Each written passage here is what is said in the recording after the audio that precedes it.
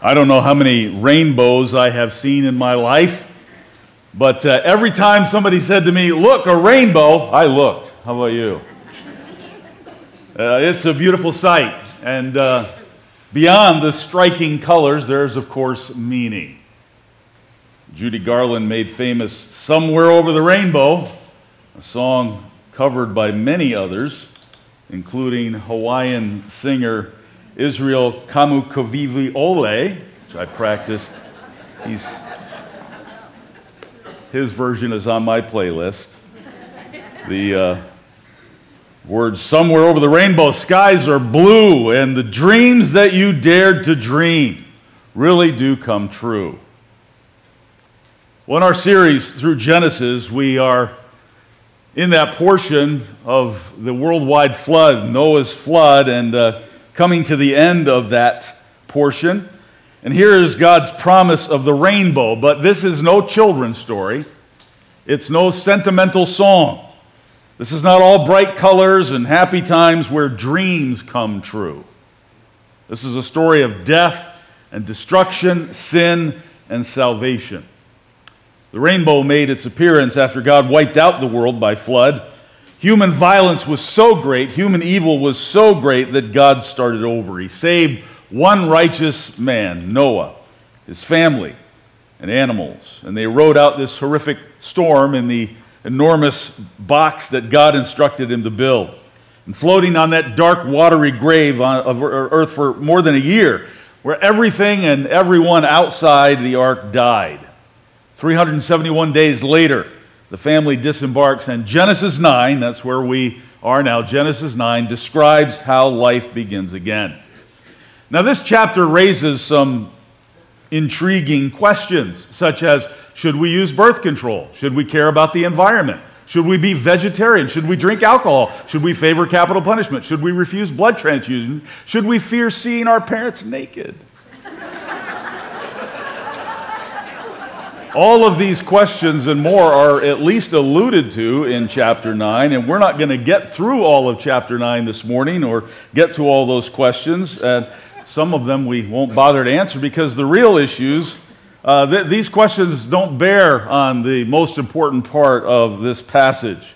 But you need to understand, this is not a little kid story, but this is a story that all of us need from God's Word. Chapter 9 begins this way.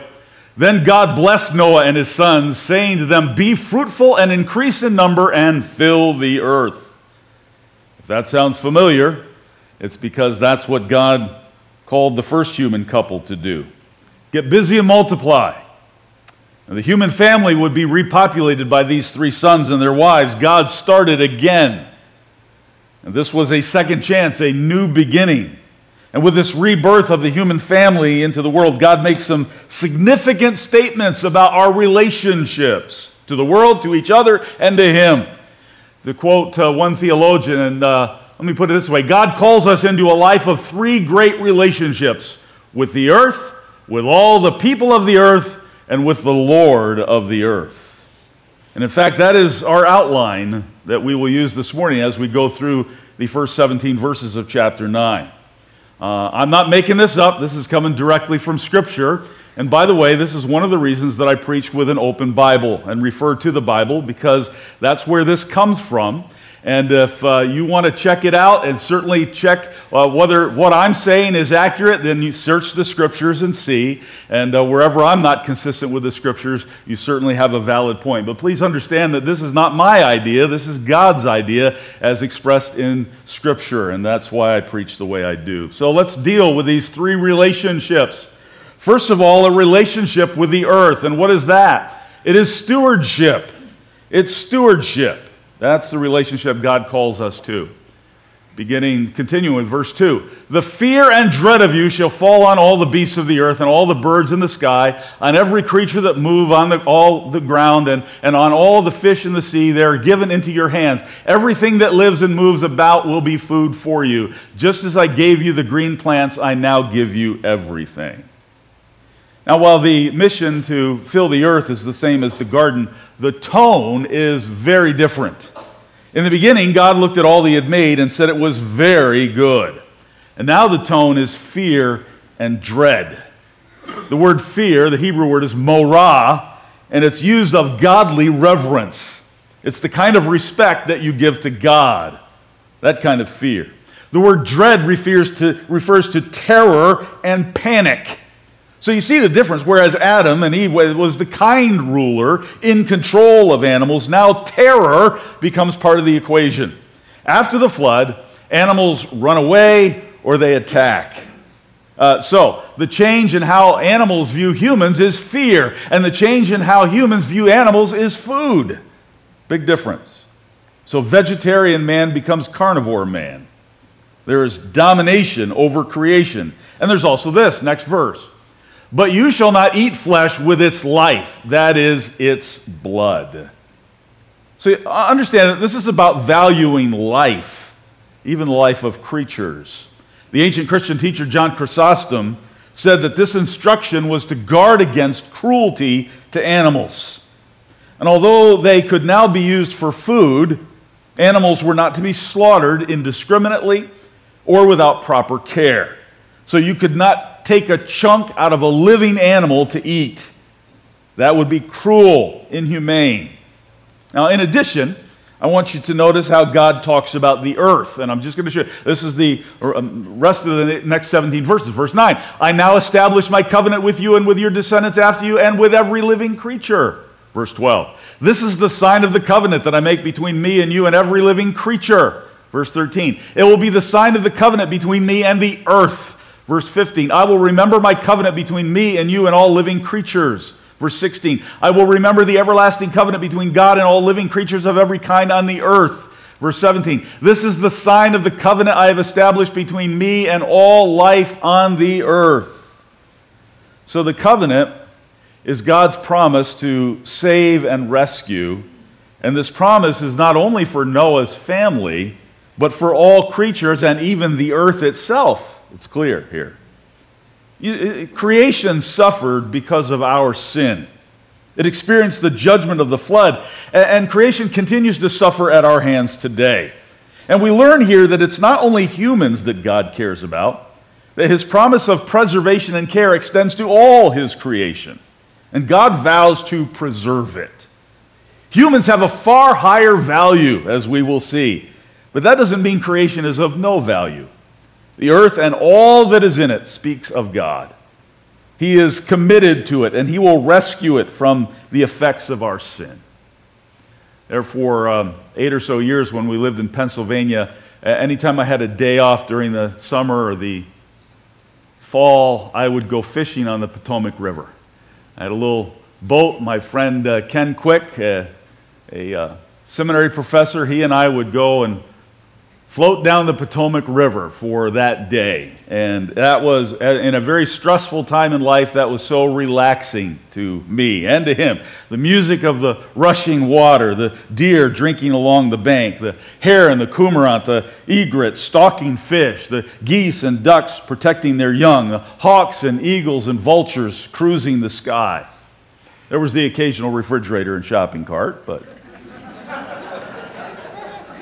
thankfully, and I thought about this a lot, never found a dead body. There were some of those closer to Washington, D.C. that were found, but I did not find one, and instead got to enjoy the trees and the rock cliffs and the thick vegetation and the catfish, bass, bluegill, pike, carp lurking under the water, the blue sky, the sunshine, the cloud formations, and I could worship. Because all creation speaks of God, doesn't it? As Psalm 104 says, O Lord my God, how great you are. You stretch out the starry curtain of the heavens. You placed the world on its foundation. Mountains rose and valleys sank to the levels you decreed. Then you set a firm boundary for the seas. You make the springs to provide water for all the animals. The birds sing among the branches of the trees. You cause grass to grow for the cattle. You cause plants to grow for people to use. Wine to make them glad. Sorry to the Baptists. Olive oil as lotion for their skin. My wife is always telling me I need to moisturize. There we go. Bread to give them strength. O Lord, what a variety of things you have made. I will sing praise to you as long as I live. Every creature, every element of creation speaks of the Creator. And there are even more glorious days ahead, because right now, The Bible tells us that the voice of creation is muted by sin. It's held captive in that way. It groans under the weight of pollution and destruction and mismanagement. That's Romans 8. And it talks about the day, Romans 8 does, when creation itself will be liberated from its bondage to decay and brought into glorious freedom. Right now, human sin causes our entire universe to live in frustration. Us too, but our entire universe. And all animate and inanimate objects lean forward with an intense anticipation of the final reveal when Christ shall come again. That's Romans 8. Psalm 19 says creation speaks of God's glory all day, every day, to all people in every language. A couple of hours from where we used to live in Pennsylvania is Polyface Farms. And a documentary was made about them a few years back. I have not watched it, so I'm not advocating it. But let me tell you about Polyface. Over 60 years ago, the Soliton family purchased the most worn-out, eroded farm near Staunton, Virginia. And they went against all conventional wisdom in how to pasture and treat animals. And they based their approach on God's design for creation. And they say this: we're in the redemption business, healing the land, healing the food, healing the economy, and healing the culture. The culture. And that's just one example of how we can care for the earth as good stewards. And to quote Billy Graham, why should Christians be concerned about the environment? We know that God created the world and it belongs to Him, not us. Because of this, we're only stewards of God's creation and we aren't to abuse or neglect it. When we fail to see the world as God's creation, we'll end up abusing it. He says, selfishness and greed take over and we end up not caring about the environment or the problems we're creating for future generations, unquote. Now understand, being a steward of the earth is not the church's main mission, not in any way. No, our mission is to make disciples, to preach Jesus. But God's people should care about the earth. That's the first great relationship here. Here's the second relationship that God calls us to, one with all the people of the earth, and that is a relationship of justice. Why? Because human care is most important. It's more important than care for the earth. And so, look at this text as we continue. Verse 5, Genesis 9. And for your lifeblood, I will surely demand an accounting. I will demand an accounting from every animal, and from each human being too. I will demand an accounting for the life of another human being. Whoever sheds human blood, by human shall their blood be shed. For in the image of God has God made mankind. So that's pretty straightforward, isn't it? It values human life. And let me put it in these words, that animal blood can be spilled but not consumed. Human blood must not even be spilled. All life is God's, but especially human life, for we are made in His image. Life is sacred. It's so precious that murderers receive the death penalty. Scholar Robert Alter says that this ban on murder is an indication of the huge problem that existed before the flood. That violence and murder were one of the great reasons God brought judgment on humanity. And now He affirms the preciousness of human life once again. You see, every individual person bears the dignity of the Maker. Good or bad, beautiful or ugly, rich or old, poor, young, old, weak, strong, religious, non-religious, Christian, Muslim, black, white, male, female. Every single being is in the image of God. And it's so precious that the verse we just read, what did it say? That even an animal that kills a human must be put down. That's God's attitude toward human life. The Hamas attack on Israel on October 7th, Hamas is a terrorist organization, certainly separate from Palestinian life. There are many, many Palestinian Christians. I know some. But Hamas is a terrorist organization. About 1,400 were killed in that attack. And what made that so wrong? It was an attack on civilians. Civilians were targeted. Now, and what results is a war. War is always regrettable. And in war, one of the tragedies of war is that there are always innocents killed, usually on both sides. But when civilians are targeted, that's a different thing. And that's why it was responded to in that way. And what do? Well, we pray. And I think in this case we pray for swift defeat of Hamas, swift resolution to this. We pray for salvation on both sides. We pray for protection and comfort to those who are suffering on all sides. But, understanding how difficult violence is, and our understanding of how God values people should change significantly how we deal with people and how we view human life. And by the way, this clearly, survival of the fittest is wrong.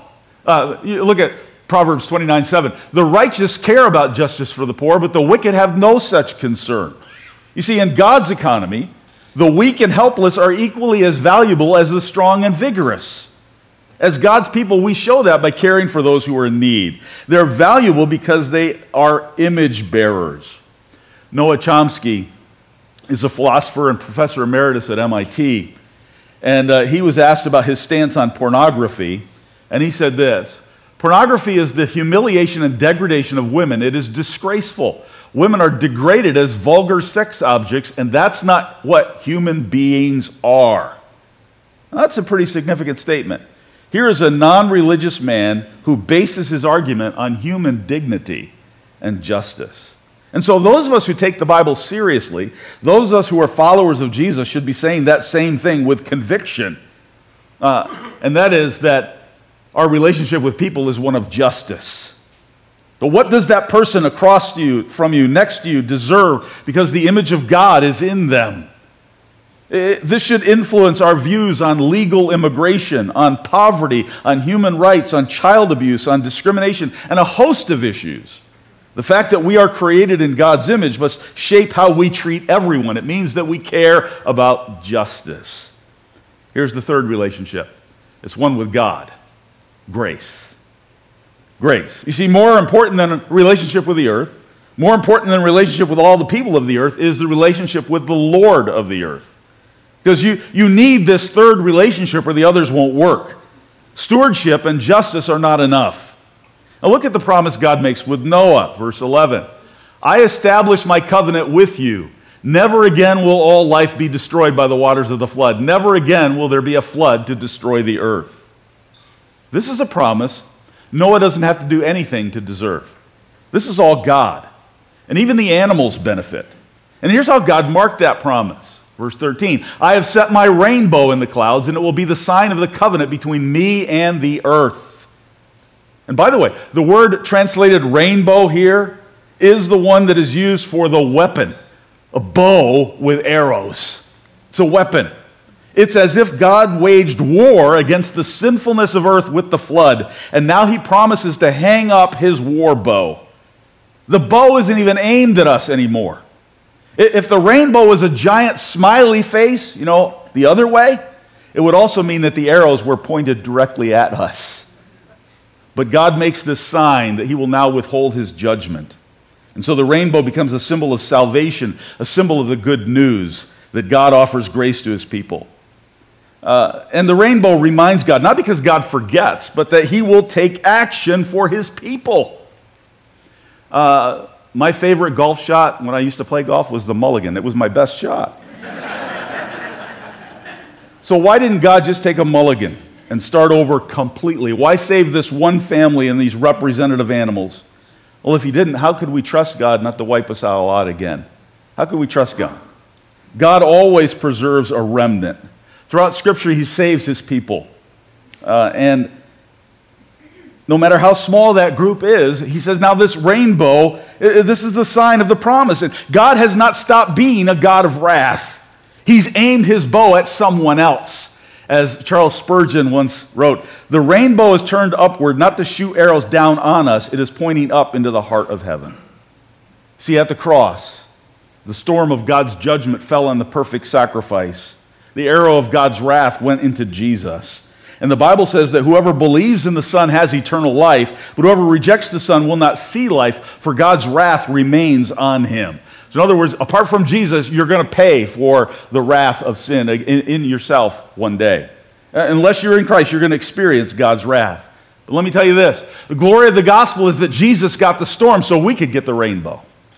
He got the storm of wrath so we could get the rainbow. That's grace.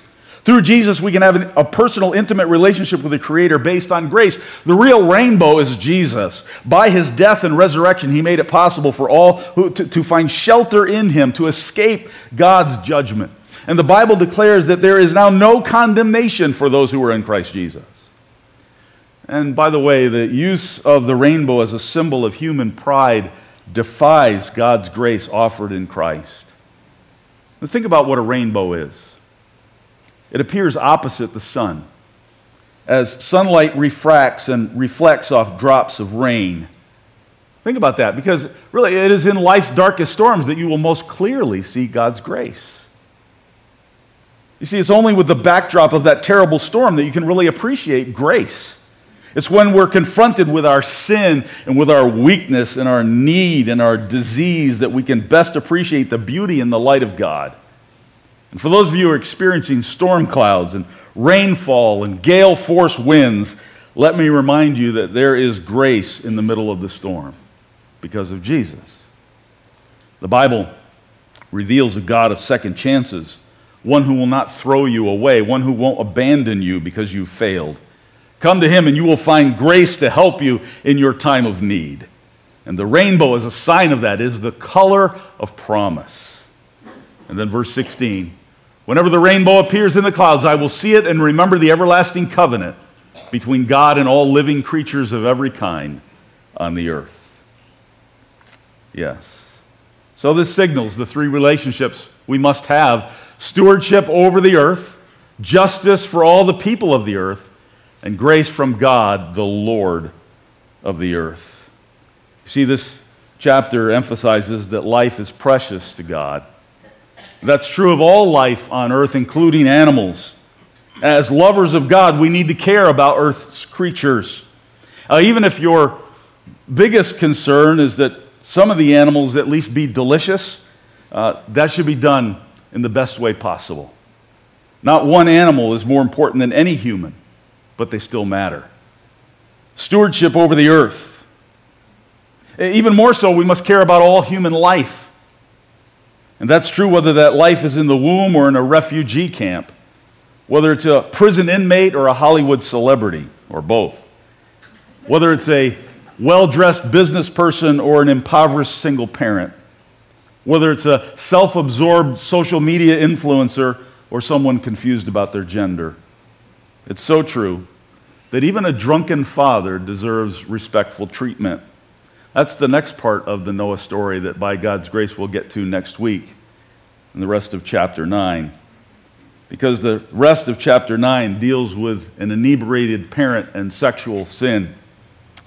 And all of this underscores the preciousness of human life. And that includes the impoverished, the diseased, the depraved, the addicted, and the unlovely. There is dignity in us, for we are made in the image of our Creator. Justice for people. And since all life is precious to God, that means your life is precious. You matter. Cling to the promise that God will never abandon his people. He has moved heaven and earth to make a way for you through Christ. And that is the greatest proof that life matters. Life is precious. And we have a God who has given his all that you might have life through his Son. A relationship of grace. See, because of Jesus, in every storm you face, God's grace is enough. The book God is Good contains some of Ethel Hare's story.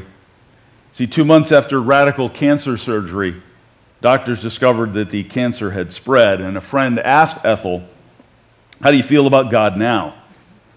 And Ethel responded, "God has been preparing me for this moment. He's made himself increasingly real and precious to me. He's given me joy such as I've never known before, even amidst the tears." She says, "No matter how good my genes are, how well I take care of myself, God will lead me on whatever journey he chooses and will never leave me for a moment of that journey. No matter what the diagnosis or the prognosis, God is good."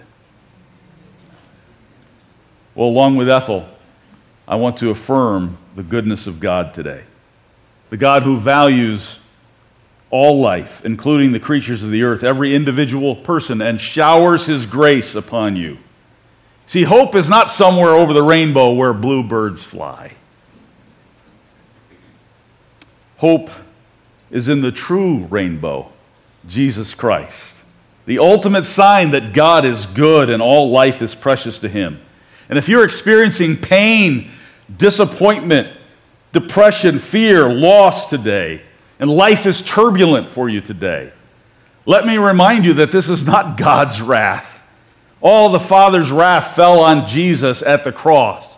And if your trust is in him, you will not experience his wrath, but you will know his grace in the middle of the storm. That's the rainbow. That's the riches of God's grace.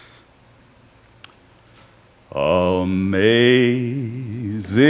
grace, how sweet the sound that saved a wretch like me. I once was lost, but now I'm found. Was blind, but now I see. Would you stand with me? Let's sing Through Many Dangers, Toils and Snares. Through many dangers, toils, and snares, I have already come. 'Tis grace has brought me safe thus far, and grace will lead me home. And now may the grace of the Lord Jesus Christ and the love of God and the fellowship of the Holy Spirit be with you all forever. Amen.